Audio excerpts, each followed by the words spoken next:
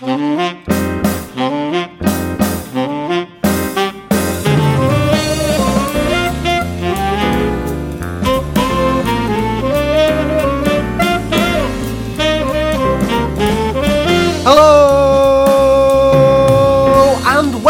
to another episode of the Mr. Barton Maths Podcast with me, Craig Barton, a show where I interview people who interest and inspire me from the wonderful world of education.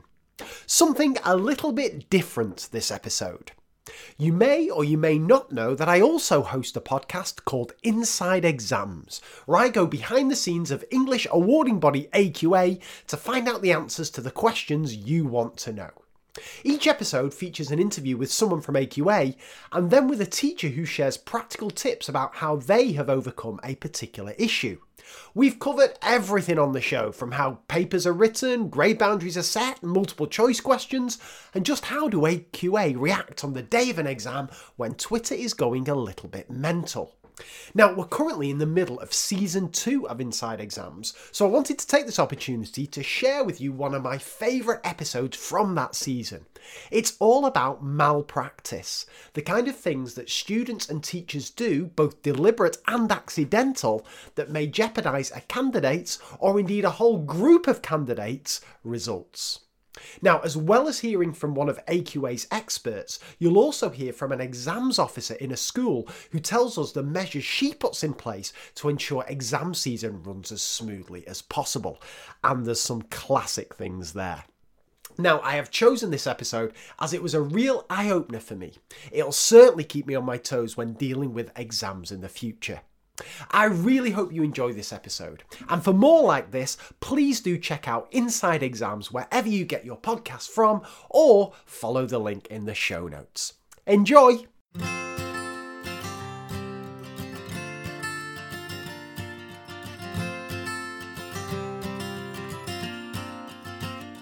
Hello, and welcome back to Inside Exams. I'm Craig Barton, a maths teacher with 15 years of classroom experience. But even after all that time, I'm still not massively confident about my many roles and responsibilities at exam time. So, across this series, I'm meeting the people who can teach me a thing or two about assessments and exam etiquette. As it turns out, I'm not alone in wanting a little more information. Hi, I am Tony and I'm an English teacher. I was just wondering, obviously we do our best to obviously help our students as much as we can before the exam, but what may we be doing that kind of blurs the lines that could be considered malpractice, not outright cheating, but could be considered malpractice? During court cases, innocent mistakes can compromise the integrity of a trial. What if a juror overhears a conversation about evidence the judge ruled inadmissible in the trial? Whether an action's deliberate, careless, or entirely inadvertent, the judge may well have to declare a mistrial. The consequences are serious, regardless of the root cause. The same is true of national exams. And while I can't imagine any of us intentionally cheating, I do wonder if you're right, Tony, that there are things we do that begin to blur the lines. So, what could exam malpractice include? Does that just mean cheating, or is there more to it? I'm going to meet Richard Taylor, AQA's Head of Exams Integrity, and Louisa Fyans, Head of Exams Integrity and Inspection, to find out. OK, Richard, if I can come to you first, what constitutes malpractice in terms of things that students might do? It covers a wide variety of infractions by students, potentially. The obvious ones are bringing things like unauthorised materials into the examination room, such as a mobile phone or anything that can connect to the internet, such as a smartwatch. Other aspects could be plagiarism. It could be sharing of confidential information. It could be things like anything that undermines the integrity of the examination generally. So it covers a whole multitude of potential infractions by a candidate. And Louisa, how about teachers? For teachers, we categorise malpractice into maladministration, breaches of security, so that might be where they've accidentally opened the wrong question paper packet before the exam. Improper assistance is another infraction that could be committed by a teacher, so that's where they would be giving help to a student beyond what is permitted by the regulations. What strikes me about this is there's a fine line, isn't there? Well, I assume anyway, between kind of definite deliberate malpractice and things that just happen inadvertently, perhaps careless. Where is that line? Could you give me an example, perhaps, of something a student may do that's not deliberately trying to cheat, but would fall under the banner of malpractice? The obvious example, as I said before, is the mobile phone. A student may forget to hand in their mobile phone during an examination, and the mobile phone may even be switched off in their pocket. But the fact it is on their possession would constitute malpractice. Oh, wow, is that right? So even if it's off... Even if it is off and it's in their pocket and it's not on display, the fact it is on their possession would constitute malpractice, even if there is no intention by the student to cheat or to use that phone. Flipping heck. And just in case we've got students listening to this here, if that phone is turned off but happens to be in their pocket and it gets discovered, what happens there? Is that game over in terms of that exam for that student? In that situation, the penalty according to the JCQ guidelines would be that student would receive a 0 mark for that exam. Wow, so pretty serious stuff. It can be very detrimental to the student, absolutely. Flipping heck. Okay, so let's get those mobiles turned off and let's get them handed in. Fantastic.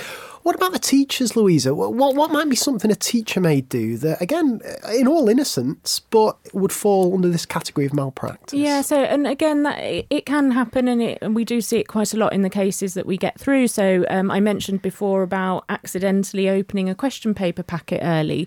So there are rules around when question paper packets can be opened for the exam. Can you go into those rules? Tell me the rules there. Yeah, so it's changed recently, but until recently they had up to an hour before the exam to open the question paper packets and get them, ready for the student sitting the exam. They are supposed to check what it says on the front of the question paper packet. They should check the date. They should check that they've got the right subject and the right paper. However, it can happen that they still accidentally open the wrong one. And on occasions, that paper might end up on the desk of the student. On a few occasions, the student might actually end up sitting that incorrect paper. Now, in most of those situations, there's been no intention on the part of the individual who's opened that question paper packet. But unfortunately, it has happened. They've not noticed it, and it has potentially got through to a student who's ended up sitting the wrong paper. And obviously the implications of that can be quite high if you've got a student who's then sat a paper that's actually due in 2 days' time. They've seen the content now. The rest of the national cohort hasn't. So there is a risk then to the integrity of the exam. Of course, because I'm being daft here. All the papers essentially get delivered roughly the same time, right, for that exam series. So you crack open the wrong pack of papers and you potentially 2 days before the exam's going to be sat. What on earth do you do in that situation?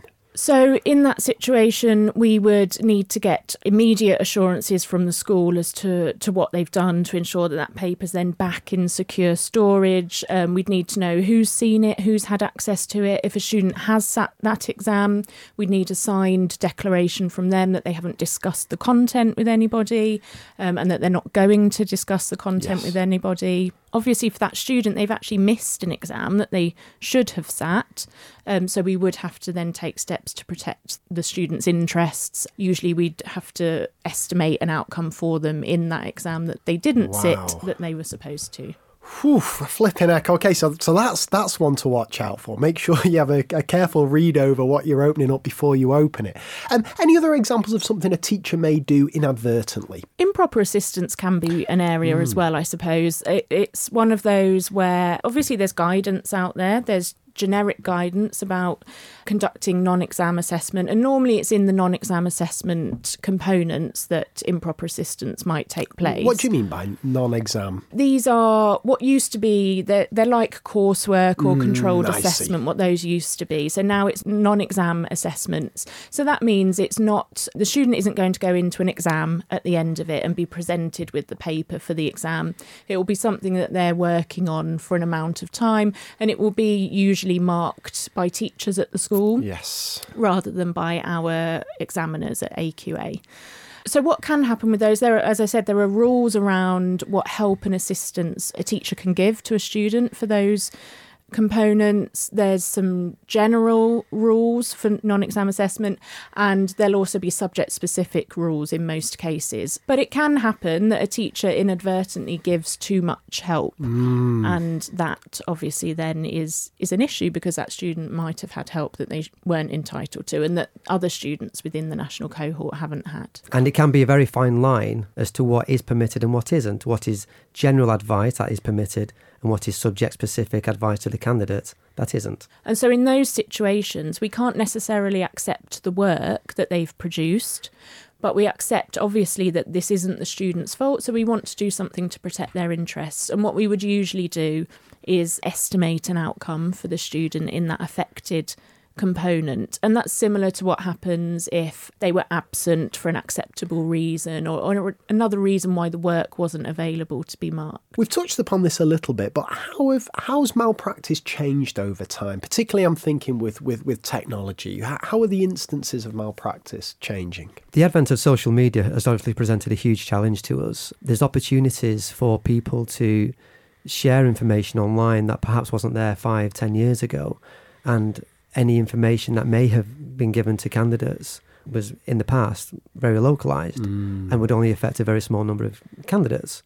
Now, of course, if any student has any information or been given any advantage at all before the exam, then that information can be shared online by that student, and it can quickly escalate. We have seen a significant number of fake papers being distributed online, which students may think are real, yes. which causes its own problems and, again, potentially disadvantages students. So the advent of social media in particular does present huge challenges to us. That's incredible, because once it's out there, there's no way of controlling it, right? That must be incredibly difficult. Absolutely, and I think some students fail to understand or fail to realise that if they receive any information, such as a leak of a paper, perhaps, and if they share that online with their friends, that is malpractice in itself. Yes. So they would be subject, if that is discovered, to be a significant sanction. Oh, that's interesting. So it's not just the student or teacher, who's initially leaked this. If any student receives it and, let's say, retweets it or emails it onto their friends, they're potentially liable as well. Is that right? Absolutely. It's not just the actual original source of the obtaining of any information. It's people who then participate in the sharing of that information online. If we go back to exam papers, so I could obviously imagine if an actual paper got leaked, that is massive, and there's been some high-profile instances of that. You mentioned before fake papers. Would that then, say like a student thinks, oh, let's have a joke. Let's pretend I've got hold of tomorrow's English GCSE paper. Let me put it on Twitter. I've just made it up. I've done a bit of fancy photoshopping of the front cover. I'm leaking that, bit of a laugh. Is that serious? Is that malpractice to pretend you've got the paper? If somebody does that, clearly they want people to believe that it's the real thing, and it is having an impact on the integrity of the examination, and undermining the integrity of the exams is sort of a category of malpractice for students. Now, just on that, in relation to the sharing of hoax papers, one of the recommendations from the recent Dunford Commission report into malpractice has suggested that the sharing of a hoax paper would be malpractice in its own right. Wow. So that might be an actual offence in the very near future. Back to how malpractice may have changed over time. Now, we've got lots of technological developments happening. Mobile phones wouldn't have been an issue 20 years ago, and now obviously they're sources of all the information in the world. But also you've got other things, right? So watches would be a classic example. Watches now do far more than tell the time. We are probably not too far away from having glasses that can do incredible things. And as a maths teacher myself, even the calculator, this was something we never used to have to worry about, because a calculator could just do calculations, but now you can store things in there and all sorts. What kind of challenge is this, and how on earth do you cope with this? All this technology that's out there, how do you police that and ensure that centres are aware of what is permitted and what isn't? It is difficult, and obviously there is an element of trying to stay up to date. You have to know what the technological changes are. Mobile phones have been prohibited for a long time now, so are smartwatches. again, referring back to Richard mentioned the Dunford Commission, a recommendation from that was actually that all watches should be banned from the exam room from now on. Interesting. And that's in light of the fact that as technology develops, it can become quite difficult to tell when it's a smartwatch or just a standard analogue watch. I mean, just on that, Louisa, we had cases this summer where candidates were reported to ourselves for having a Fitbit on their possession, and whether that was a smartwatch or whether it was a straightforward watch. Right, I always like, when I'm lucky enough to speak to people from AQA, I love a bit of a kind of day in the life of what happens here. So let's imagine there's an exam, we're in the midst of exam season, something dodgy's happened, there's been a report of malpractice within a centre. What's the process? Who lets you know, and how do you find out, and what's the first thing that happens at your end? Let's say it was a candidate case referred to by the school. A lot of the time, the information we receive from the school is on a prescribed form. That would hopefully give us enough information, together hopefully with a candidate's statement as to what's happened from the candidate's point of view, and ensure that their voice is heard in the investigation. And so, the team will look at what that allegation is. They'll evaluate the evidence that has been received, and then they'll make a decision as whether on the balance of probabilities, and that's our test, on the balance of probabilities, has there been an infringement of the rules? And if there has, then the next stage would be what sanction would be appropriate to apply to that candidate. For students, they might get a warning in the least serious cases. They could suffer a loss of marks for that particular paper that they've sat, as Richard mentioned before. They could be disqualified, and that could be from the whole subject. It could be from more than one subject. Wow. Oh, really? Yes. Yeah, depending on the severity of what they've done. And ultimately, we could bar them for a period of time from sitting AQA's exams. Gee, so this could wipe them out for an entire GCSE series, potentially? Potentially. That would have to be a very, very serious case. What are we talking there? What would they have to do to push it that far? Yeah, that's a good question. So, for example, if somebody perhaps deliberately gained access to one of our papers early, posted it on social media, was sharing it widely with other people, that would be a very serious case, because if you think about it in terms of impact of that, how many people might have been affected by it, what action we might have to take for the other students, that would be very serious. And what about if a teacher does something? Because ultimately it's going to be the students who suffer. Well, how do you balance that out? It can go from anything from words of advice. Yep. So we don't actually issue a sanction as such. We just offer words of advice so that they don't hopefully do the same infraction again. Yes. We can give them a warning. We can ask them to undertake training or be supervised by somebody more senior to them in whatever aspect of the examination that may have gone wrong in that series. Or again, we could put a suspension on that teacher in relation to being involved in AQA's examinations for a period of 1, 2, even more years. We do also have sanctions that apply to a centre.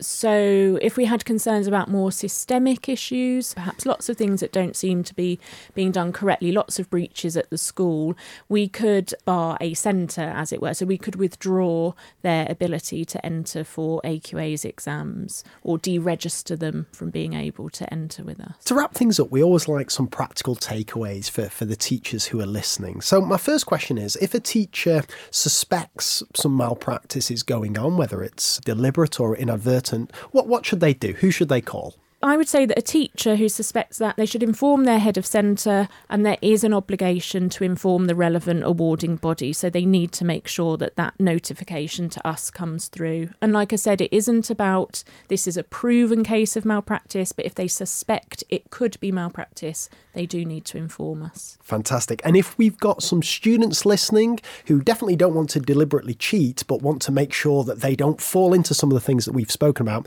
what are some of the top tips you'd say to students? What are some of the big don'ts or do's that students should listen to? The big don't is clearly don't bring your mobile phone into the examination room. Yeah. That accounts for a significant proportion of our candidate malpractice cases that we receive, majority of which, of course, are inadvertent. So my advice would be to leave that mobile phone at home. If you do have to take it into the school, ensure that it's handed in before you go into the examination room. And again, if a student before the exam sees anything online Do not share that information, do not retweet it, do not forward it on, but make sure that that information is passed on either to a teacher or to the head of centre, or if that feels uncomfortable, then come to the awarding body directly and we will investigate as to why that information has been posted online, and we will take action wherever possible. Well, I'm going to make sure I follow all that advice, because at the end of the day, we work so hard for our students, and the last thing we want to do is jeopardise that by doing something that we don't intend to do. So thank you so much for your time today. Thank you. Thank you.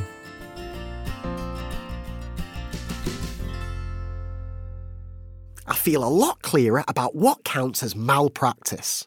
There's so much we should be doing in school to maintain the integrity of exams. Jessica Hickey is the exams officer at St Martin's Catholic Academy. I'm going to meet her to understand how she keeps her colleagues vigilant during exam season.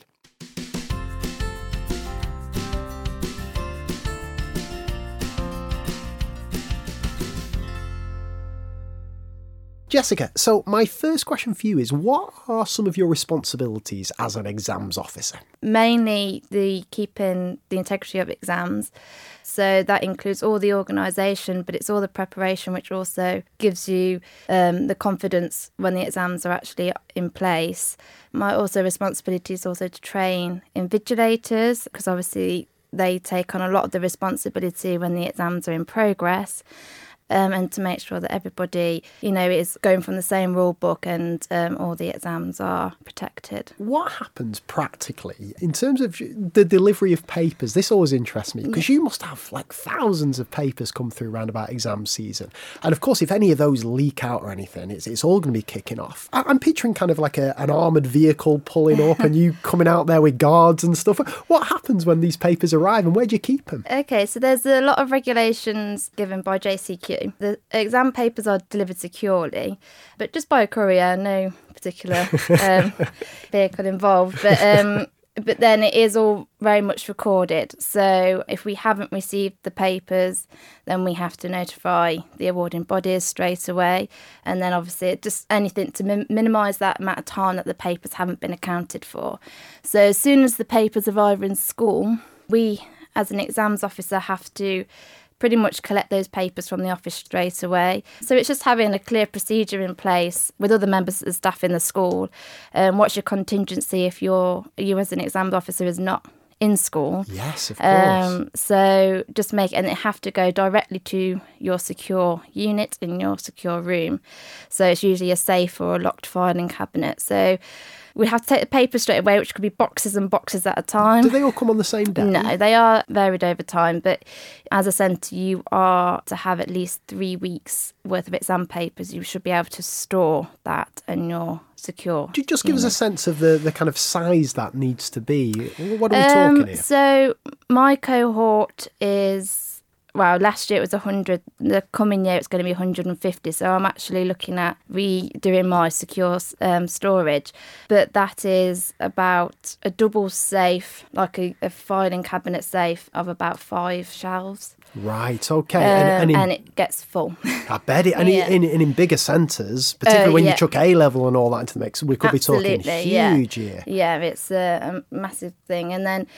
So we have to check them all off and make sure everything's accounted for, and then it has to all be put in data order as well. Oh. So the JCQ inspectors then may come around and do an inspection to check on the papers, and that is how they're organised, and also to check they haven't been opened. Yeah, of course. I did hear a story that the exams officer was off ill.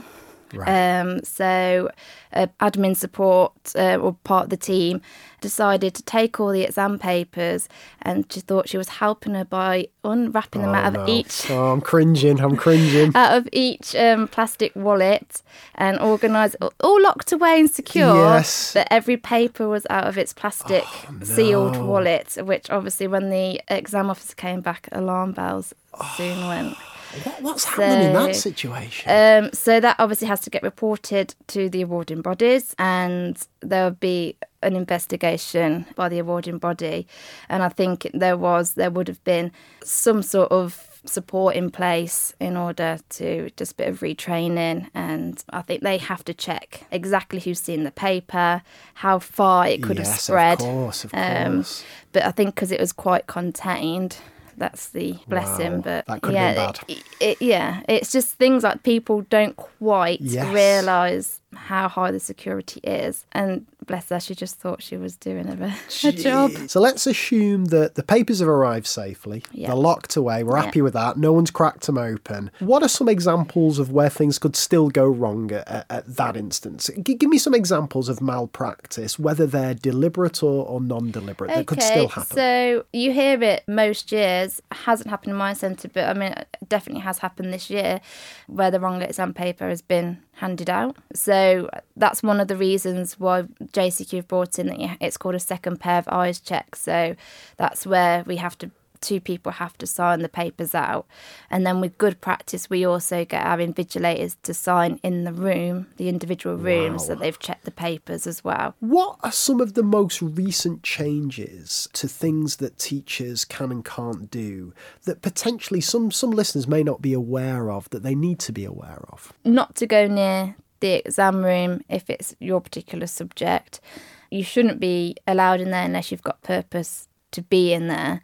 But you don't want to put yourself in a position where, whether you think you're intentionally doing malpractice or not, you don't want to put yourself in a position where it's going to be even questionable. Obviously, they're not allowed to have prior knowledge to the exam papers. They shouldn't have that opportunity to even be in reach of the exam papers. Talk to me about the practicalities of after the exam, because that's another potential. Anything could be happening there, couldn't it? So you say to the kids, put your pens down now. What happens to those papers, and how do you ensure that there's no inadvertent malpractice that happens at that stage? They get told no more writing, Yep. so they should so vigilant that they're not scribbling down, loads more answers.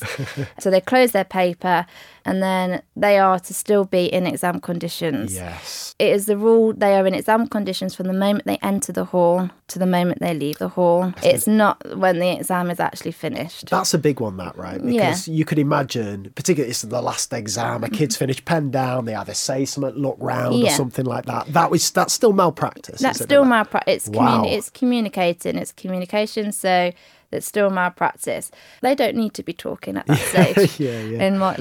They can wait until they are outside, and then they can do a big exhale. It's all over, and then they can share their experiences. But whilst they're in the exam hall, the discipline is the same. They are to be seated and wait until all the exam papers are collected. There's nobody to leave until all the papers are collected. Then they are obviously allowed to go.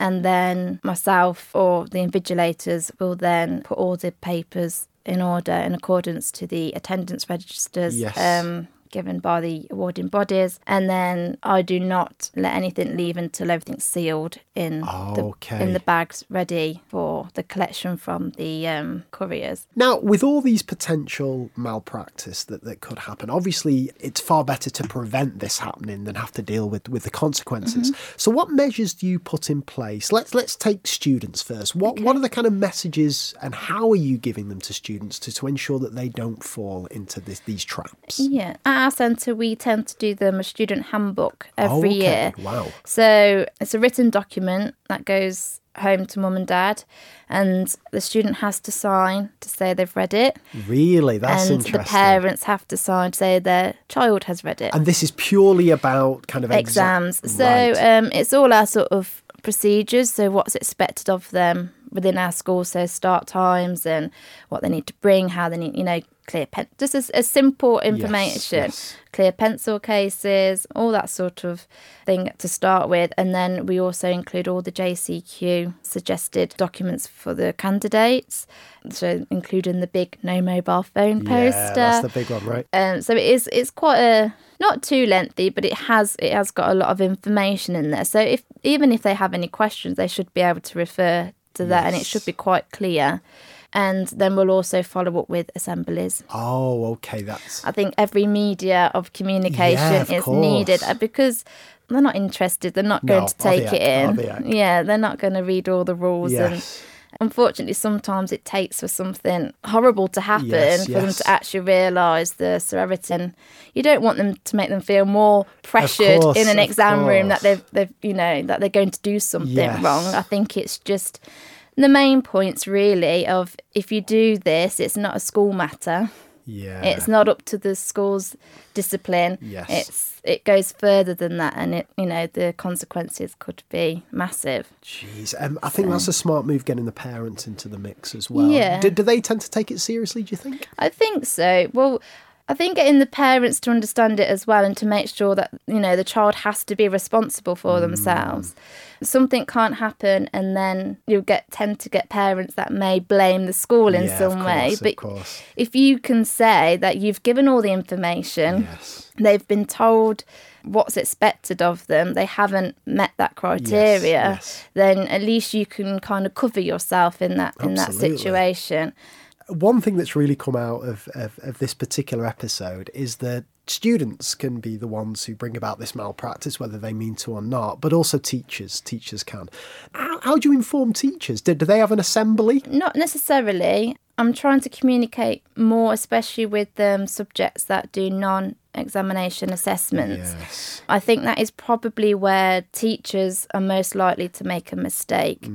For instance, we've had an example where the teacher, part of the written examination could be supported by 500-word notes, and that had to be signed off by the teacher that the notes were relevant to that part of the paper, and the notes were also written in a controlled environment. Right, I see. So I think there was a bit of panic because these particular notes hadn't been completed. I see. So instead of communicating with myself or the head of centre so we could probably make a plan going forward, it was just kind of a little bit backdated on signatures, and some of the notes weren't supervised properly. I see. So that did result in that paper not being counted towards those students. It's serious stuff, this, isn't it? Yeah, it was myself that sort of picked up on the information to start with, and we started with an internal investigation using one of the JCQ forms before sending it off to the awarding body. In the exam room, we say to the invigilators, note and report everything. Even if you think it's the smallest thing, we have a proper form in the room. Just write it down and I can read it after. And I think if I think there's a particular pattern or particular serious incident that happened, and I can follow it up. Yes. But because if I'm not aware, if the invigilators do notice it and I'm not aware because I'm not in the exam hall, there could always be a student that then reports it directly to the awarding body. I want to talk now about invigilators, because they must play a key role in this, right? So my first question is, do you kind of take responsibility for training them up and making sure they're aware of all the regulations? Yeah, so we do annual training. The regulations change every year. They're updated every year. Also, I don't think it hurts to just sort of go over what our sort of procedure and what we expect. As we're growing, we're also getting new invigilators. Yes. I'm very lucky in my centre that I do have a very good team of invigilators. They work very well together, which is key, and they're regular. I'm not changing invigilators constantly, which it might be, I'll see them first thing at the start of the academic year, just to catch up. We'll probably have a bit of a debrief on how the summer season went and taking their advice and giving them a voice as well, what they think maybe we could do this better, or, or I'll take their notes from the exam hall and say, well, we saw a lot of toilet breaks over, just little things. And then I'll do that obviously in our annual training, which this year took 4 hours. Wow. Yeah. What kind of things are you covering there? Everything. So we will cover the start of the exam and during the exam. So they get a whole section on malpractice also. So things to look out for. What do we do if we see a malpractice? And it's not to panic and raise alarm and, but if it's a minor thing, obviously to note it. If it's something that continues, inform the exam officer. Yes, it's interesting, isn't it? Because It's a tough job, that, being an invigilator, because you can't, if you're on to absolutely everything, the whole atmosphere of the room changes, students get anxious and so on, but you can't let things go at the same time. That's tough. But it's to have a demanding presence, but to also be compassionate to the students. Yes. Because they're in a very stressful time. Absolutely. And I think you don't want to be accusing all the time.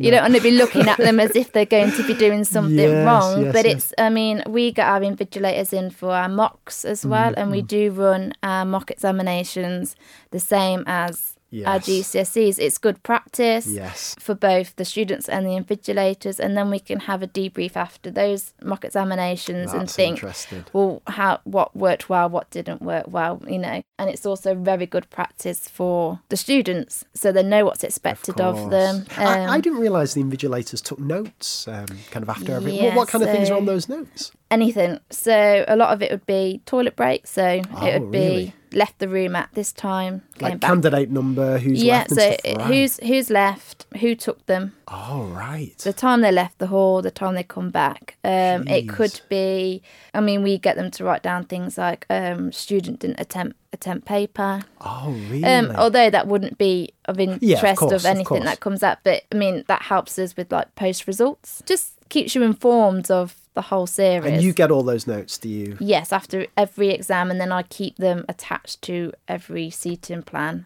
until... Wow. Jeez. In case I have to refer back to it, because it could be that there was a particular noise going on from this time to this time that would have to monitor. But if a student then complains to me, and I have no idea what they're talking about, then I can't really have much comment on the situation. So I'm just like, just note and report everything. Absolutely. And then if we have to pick up anything, we can. To bring things to a close, this has given me an incredible insight into the exam officer's life. I don't think I've underappreciated my exams officers. Let's just throw that out there for a start. If we've got teachers listening to this, what could they do to make your life a bit easier? What's the dream? What's your dream teacher to work with? Obviously, you know what you're teaching, but knowing your own key dates, your deadlines, and what admin you need to complete in terms to meet those deadlines as well. And just communication as well. I think communication is a massive part of it, because I need to be in the loop with things. So if you are booking particular non-examination assessments and things, it's great. Even if I'm not particularly involved in the organisation, it's great for me to know that that's happening. And then I can support you if you need that support. So I think the main thing is just having that good communication. Fantastic. I'm going to definitely up my game now going forward. Jessica, it's been an absolute pleasure to speak to you today. Thank you. No, it's been lovely. Thank you. I love the idea of this super slick secret operation that Jessica runs to keep her schools safely above board. But I'm also really interested in how much value she puts on getting to know both staff and students personally to make sure no one has a chance to slip through the net. Think you're now able to spot questionable conduct? Well, in the podcast show notes, you'll find our Is This Malpractice quiz. And keep an eye out on your podcast feed, because next week you'll be able to hear a special episode that'll guide you through some of those malpractice investigations Richard and Louisa talked about. I'll be back in 2 weeks' time looking for more top tips and inside scoops. But in the meantime, make sure you rate, review and subscribe to the podcast. You can also join the conversation and ask your own questions on Twitter using #InsideExams. Until next time, goodbye.